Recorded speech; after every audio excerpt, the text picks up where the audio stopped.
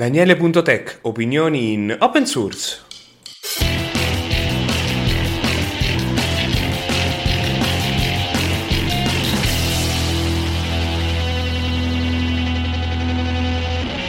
Buon salve a tutti, stavolta facciamo un 48 veramente, visto che questo è il numero dell'episodio e non perdiamo tempo, come solito, visto che mi piace a quanto pare perderlo, con le notizie della settimana. Allora, c'è questa analisi di una startup che spiega come, cambiando il file system, hanno risparmiato milioni di dollari in costi per i server in ambito SSD. Ovvero, se si approfondisce l'articolo, praticamente sono passati a delle versioni file system più moderne che hanno una compressione maggiore e algoritmi più performanti, eccetera, e di conseguenza sono riusciti a salvare più dati di quelli che potevano prima. E se uno ha un sacco di giga, potete immaginare quanti dati si possano risparmiare con questo sistema, e quindi tenersi aggiornati su file system è molto importante. Ovviamente se siete su Windows tutto questo voi non l'avete, perché il file system o è NTFS o è FAT32 o exFAT, mentre su Linux sono una miriade. Certo, ci sono i driver e così via per mettere questi altri file system Linux su Windows, però non sarà mai nativa con tutto quello che ne consegue. Poi con i tweet della settimana cominciamo con un mio tweet, sì, che ho poi andato pure su Mastodon come solito. Questo tweet praticamente sono le statistiche tramite Spreaker, che è questo servizio proprietario che uso per mandare podcast ovunque, per chi lo sta ascoltando, oltre a Funkware. Però il bello di Spreaker, oltre a dirmi il numero di download, è che mi dice ogni episodio quante volte è stato scaricato. Quindi io vi ho condiviso in quel tweet quasi un anno di statistiche riguardo agli episodi che sono stati più ascoltati, per usare il termine, perché tra ascoltati e scaricati in questo modo diciamo che la differenza è poca. E a parte il primo episodio che ha fatto dei picchi alti, il secondo è quello dedicato a Arduino, che fu il 20° episodio. Poi abbiamo il secondo episodio, quello dedicato ai Bitcoin, che sono uno schema Ponzi e che dimostra che il termine Bitcoin tira a prescindere. Poi quello sul ritorno di Stallman, il 17, quello su Redis il 21, come il 23 quello sul meme. Poi quello di quando sono stato eletto nel direttivo di Dalla Linux Society, e come minare quindi di nuovo i Bitcoin, seguito poi da Parliamo male di Google, Linux Day, quello su Volumio, uno su Thunderbird, Panettone o Pandoro, che era il terzo episodio, e Kernel Linux, il che dimostra un po' i termini chiave fanno molta differenza nel nome della puntata rispetto a chi l'ascolta, diciamo, normalmente. Il secondo tweet invece dimostra come una funzionalità che sta venendo implementata in Chrome che permette il blocco del visualizza sorgente, perché viene fatto come esempio che nelle scuole viene utilizzato perché si può leggere il codice sorgente, e quindi se si utilizzano i Google Form si può vedere qual è effettivamente la risposta giusta o meno, ad esempio. Però ritorna un po' il fatto che questa bagarre che è successa in America, visto il loro quoziente medio di come view search, ovvero visualizza sorgente, è un modo per hackerare, però si ritorna insomma in questo punto, che è stata implementata questa cosa in Chrome per bloccare tramite le opzioni eccetera questa funzionalità. Poi c'è questo articolo su cui, perché seguito la puntata scorsa, c'era anche un talk sul tema da parte di Alessio Pracitelli, che è un dipendente Mozilla italiano, che spiegano come si possono utilizzare i dati telemetria di Mozilla, che sono disponibili su internet, pubblicamente, la maggior parte ovviamente, per identificare quando salta internet a livello mondiale. E fu anche tema del talk di Linux Day dell'anno scorso, sempre di Alessio, che è registrato e che lo trovate tranquillamente online. Poi c'è questo articolo di Michele Pinassi, che è conosciuto come Linux Day dell'anno scorso, che ha partecipato anche a questo di quest'anno, che ha fatto un'analisi su Shodan, che è questo aggregatore, insomma scansionatore, usiamo questo termine perché scannatore non è il massimo, di indirizzi IP, e vede cosa ci gira sopra. E praticamente se risultano 35.000 circa indirizzi IP con RDP, ovvero il desktop remoto aperto al mondo, e quindi con un po' di brute force, con le password base, si può entrare nei computer letteralmente. Poi, passando al momento security della giornata, abbiamo questo qui che ha fatto un giro del mondo, principalmente in America. Praticamente sono stati creati dei sistemi di email dell'FBI e sono state mandate tipo 100.000 email a diverse persone. I dettagli trovate nell'articolo. Come anche questo riguardo PS5. Pare che sia stato possibile tirare fuori dal firmware le chiavi di criptazione dei binari e così via. Quindi si aprono delle opportunità per la possibilità di craccare la PS5. Ovviamente siamo agli inizi, già si parla di due exploit, ma non si hanno i dettagli. Poi c'è questo che praticamente si parla di questo che hackerò Ashley Madison, che era, se non mi ricordo male, un sito di dating che venne hackerato anni fa, con tutti quanti i nomi di persone e così via. E praticamente si parla di fare causa a questo che ha hackerato questa gente, perché ci sono state fatte poi cause di divorzi o altro per via di queste informazioni all'hacker. Quindi praticamente questa persona che ha tirato fuori i dati di 37 milioni di persone è un uomo morto. Questo è proprio il titolo dell'articolo e vi lascio il link. Poi c'è questa riflessione che era della settimana scorsa, ma l'ho spostata a questa, è come gli attacchi di phishing sono più interessanti sul proprio smartphone, e questo perché gli hacker li fanno di più, e per questo è importante proteggere il numero di telefono. Però ovviamente riguarda anche le mail, perché ovviamente faccio l'esempio stupidissimo, non so quanti di voi ci fanno caso, voi quando siete da computer, se andate con il mouse sopra un link, avete da qualche parte, di solito in basso a sinistra, il link completo, e quindi se il dominio è effettivamente quello di cui vi dice recuperate la password di Amazon, ma in realtà il dominio si chiama Pinco Pallo, vi sorge qualche dubbio. Sul telefono questo non c'è, per questo è molto più facile essere vulnerabili da dispositivi mobili. E questo significa bisogna stare più attenti a quello che si clicca sul telefono rispetto a quello che si utilizza il computer. E ovviamente tutto questo non viene aiutato dagli antivirus, perché gli antivirus non c'entrano niente, come fa capire anche un po' il nome. Poi c'è questo casino che è stato creato da Denuvo. Ora non so quanti di voi sono videogiocatori, ma Denuvo praticamente è una casa che fa software anti-crack e anti, diciamo, cheat e così via, e quindi sono molto pesanti perché devono verificare tutta una serie di cose. E beh, che è successo? Siccome questi programmi, questi videogiochi utilizzano questo sistema, hanno una versione compilata che può darsi che il gioco è uscito, che ne so, un anno fa o due, non è stato più aggiornato, e quindi cosa succede? Che il codice non è allineato, e quindi in vecchi giochi è saltato fuori che un dominio utilizzato da Denuvo non era più vivo, disponibile, era caduto proprio, era stato perso. E quindi i sistemi di anti-crack non funzionavano, cioè il gioco non partiva, anche se ovviamente il gioco era lecito. E quindi l'unico sistema è stato comprare questo dominio per permettere al programma di funzionare. Quindi qualche giocatore si è comprato il dominio dopo aver studiato la questione.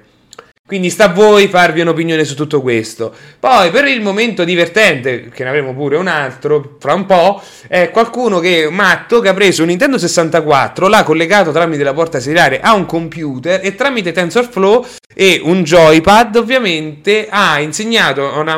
a un'intelligenza artificiale a guidare a Mario Kart 64. Io seguo il suo canale di questo qui, che adesso mi sfugge il nome perché spesso tira fuori della roba pazzesca che vi ho già condiviso, come quando aveva fatto il Bitcoin miner per il Game Boy, quello in bianco e nero, e aveva creato Tetris per il Game Boy multiplayer via internet. Poi vi lascio questo link che è stato condiviso da Luigi o Evariste Galois su Twitter, che ho conosciuto, no, che ci siamo rivisti dopo anni all'SFCon, di questo progetto da parte della Linux Foundation, che praticamente sono metriche per la sicurezza di progetti open source. Quindi non è altro che un software che scansiona il repository e verifica ad esempio se è abilitata l'autenticazione a 2 fattori e ovviamente altre cose del codice per dire quanto è affidabile a livello di sicurezza. Poi vi condivido questi 2 articoli che hanno girato un po' il Twitter italiano, ovvero l'articolo di Stefano Quintarelli, che è stato, diciamo, l'ideatore di Speed, che poi è venuto in modo diverso, ma è stato portatore di tante cose per il digitale quando era in Parlamento. Praticamente oramai lui non è stato più ricandidato, era nel direttivo di un'agenzia dell'Agit di qualcosa, non mi ricordo neanche il nome, che è stato chiuso, e quindi lui effettivamente ad oggi non copre più nessuna carica, potremmo dire, di tipo politico. E quindi ha scritto un articolo che io spero che dovrebbe essere una cosa che fanno tutti i politici, ha fatto un elenco di tutte le leggi in cui ha partecipato o ha contribuito in qualche cosa a cambiarlo, anche con una serie di aneddoti, foto e anche gli effetti che hanno avuto tutto questo. Ed è la prima volta che leggo una cosa del genere, infatti è un articolone che vi ho condiviso, e anche la risposta dell'amico Paolo Coppola, con cui ha fatto moltissime cose. Ora, Io sono ovviamente di un'altra parte politica a livello di pensiero, però quando si tratta di queste cose che sono oggettive, ovvero noi stiamo parlando di migliorare la qualità dei servizi digitali o dei dati, trasparenza e così via, a me non interessa il colore, interessano i risultati, e in questo caso i risultati ci sono, perché qui abbiamo un bel elenco e anche di tante discussioni che noi non abbiamo idea, di come anche nel Parlamento anni fa riprovarono a rimettere l'obbligo della carta d'identità per l'accesso al wifi. Non so quanti di voi si ricordano che era obbligatorio, se uno si voleva collegare al wifi, di dare la carta d'identità, a un wifi pubblico intendo. Poi cambiamo completamente argomento, c'è qualcuno che ha preso i risultati dei film della Marvel, la DC, e ha fatto un po' di analisi di questi dati sul pubblico, punteggi e così via, in Python, con grafici e tutto lì, insomma. C'è il solito link, come questo che adesso ci avviciniamo, però lo salto e passo ai prossime per poi riavvicinarmi, perché non ho controllato l'ordine dei link, io li ammucchio durante la settimana e poi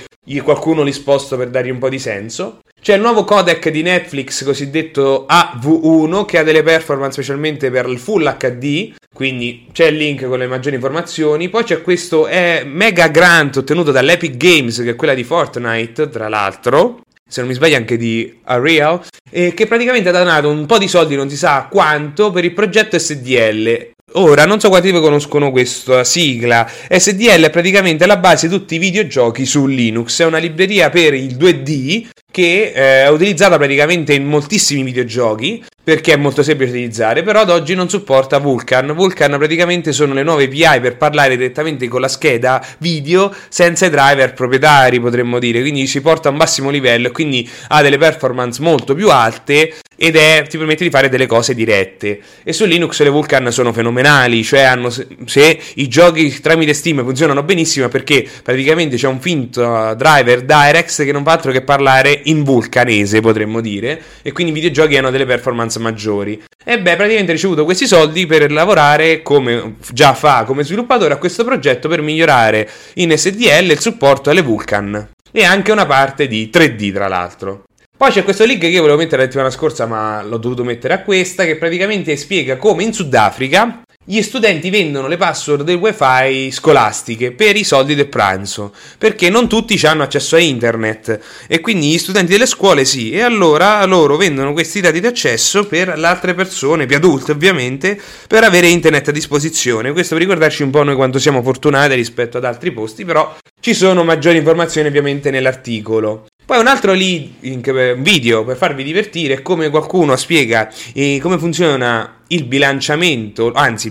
baricentro con un mezzo a 4 ruote utilizzando i Lego. Prende, mette dei libri e dimostra come più si mettono dei libri più è difficile per la macchina mantenere il baricentro e salire e arrampicarsi, e lo fa tramite i Lego, ovviamente con la versione Lego robotizzata, però lo spiega in un video di 1 minuto e 30, cioè è comprensibilissimo, non ci servono particolari di fisica per capire questa cosa. E tornando a noi, il tema di questa puntata è l'SFScon, che è stata lo scorso fine settimana, ovvero venerdì e sabato. Bene, è il primo evento dal Covid, dal vivo, che possiamo dire come una conferenza vera per me, il che mi ha galvanizzato, cioè ero veramente molto contento perché ho rivisto un sacco di amici, chiacchierate, anche la sera, cose dal vivo che non si facevano da 2 anni, anche perché è un modo per rivedere gente che non si vedeva da un bel pezzo, e quindi diciamo che sono stato molto contento. A parte i problemi di viaggio all'andata, Roma ha avuto dei problemi di traffico, quindi ho perso il primo treno che mi faceva andare direttamente a Bolzano, ho dovuto comprare biglietti di un altro,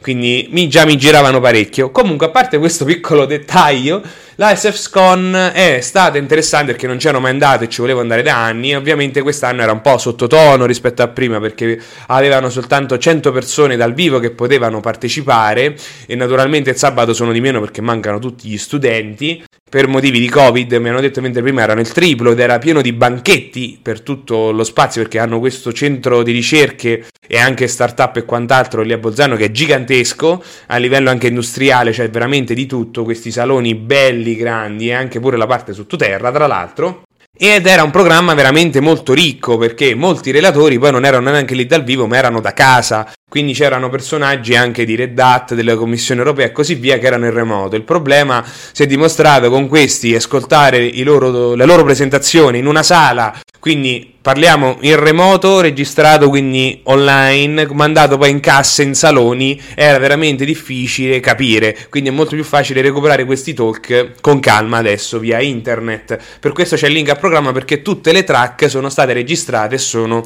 online. Io ho avuto un talk, perché i tempi erano questi, di 15 minuti comprese di domande, quindi è durato 12 minuti, e ho parlato del mio libro. Ora, l'SFScon è stata molto utile per prendere appunti, per confrontarsi anche con la FSFE, che aveva un banchetto ed erano tutti lì, per parlare anche un po' dei loro piani. Hanno presentato anche questo progetto per il recupero di telefoni Android, per metterci altro, per dire. È stato anche un modo per raccogliere idee e parlare un po' con diversa gente, quindi ci saranno altre idee a breve, il tempo di riallinearmi un attimo con il lavoro. Però a parte questo è stato utile per incontrare vecchi amici e fare due conti, perché ad esempio io la cena dei relatori l'ho fatta a cena con 2 sviluppatori di KDE, quindi è stato un modo di chiacchierare parecchio. Io avevo lo Slimbook, io sono un fanboy KDE come gli ho detto, tech proprio, e quindi mi hanno praticamente parlato dello Steam Deck, che è l'ultimo link che non vi ho menzionato, che praticamente loro ci hanno lavorato parecchio e i dettagli su cosa hanno fatto per lo Steam Deck non sono chiari, non l'hanno mai detto, ma loro lavorano moltissimo ovviamente sulla realizzazione di varie versioni di KDE. Quindi noi conosciamo principalmente Plasma Desktop, ma c'è Plasma Mobile, ovvero quello per smartphone, poi c'è Plasma Big Screen per le televisioni, quindi per fare una Smart TV, e c'è anche questo Plasma, che possiamo chiamare così, per i videogiochi. Non saprei, però fatto sta che loro adesso, come condivisi qua credo un mese fa, KDE sta assumendo qualcuno proprio per l'hardware. Loro hanno lavorato molto con Steam proprio per migliorare e capire bene le loro necessità da questo punto di vista. Mi hanno confermato che la macchina è potente e che loro hanno delle macchine di test che però ovviamente non sono belle come nelle foto e così via, e questo è comprensibilissimo. Poi ci stava veramente di tutto lì alla SFScon, ci stavano anche Zacchiroli, ci stava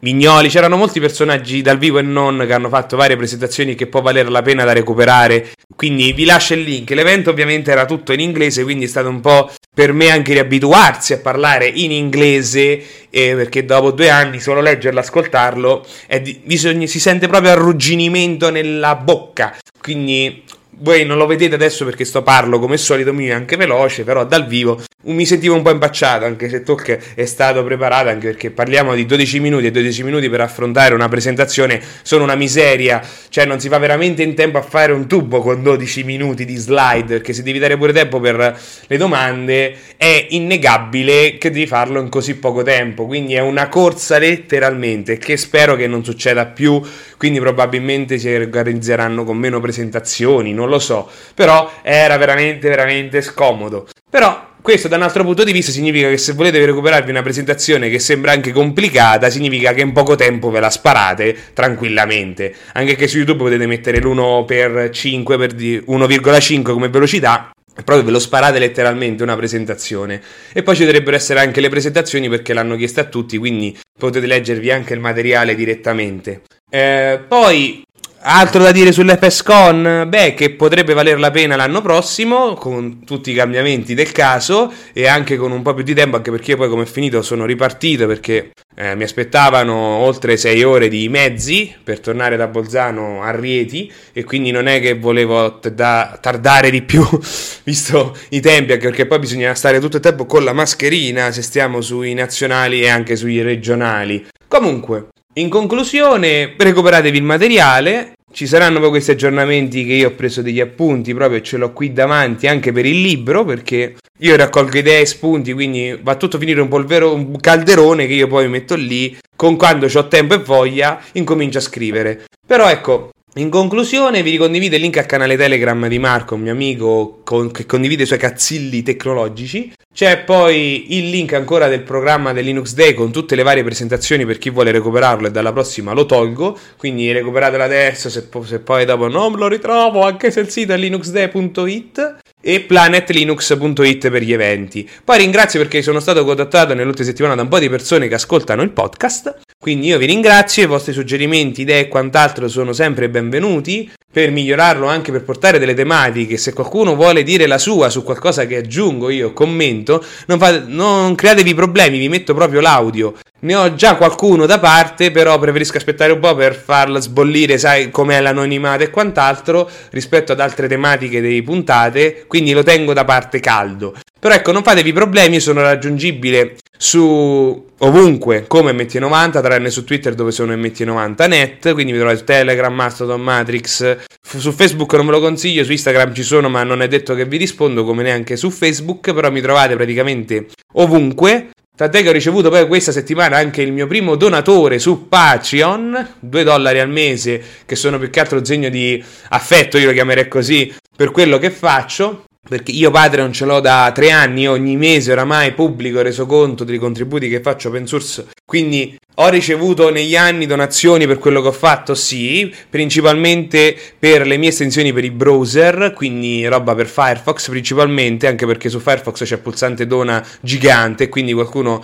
qualche volta me l'ha donati, e con il libro, ma parliamo di cifre in 5 anni che forse arriviamo a $100, cioè sono proprio pochi, sono però un segno di stima per quello che faccio, anche per invitare a fare di meglio, quindi sono sempre aperto a qualunque suggerimento anche su roba open source. E se voi avete idee per fare delle tematiche come era una volta, contribuire all'open source o come si fa, o perché l'UG, quali sono i problemi, non fatevi dubbi, contattatemi che io lo metto come tema proprio della puntata, perché io queste puntate certe volte le faccio di controvoglia, altre di voglia, a seconda un po' di come mi girano. Di solito un po' dipende dal lavoro e se c'ho altre cose, e anche un po' dalle novità della settimana, perché come ho detto io raccolgo i link 7 giorni su 7 e poi dopo li sparo così brutalmente durante la puntata. A breve, credo, se non mi sbaglio, mancano 2 settimane per fare un anno di podcast, quindi 50 episodi, visto che per 2 settimane mi sono preso le ferie,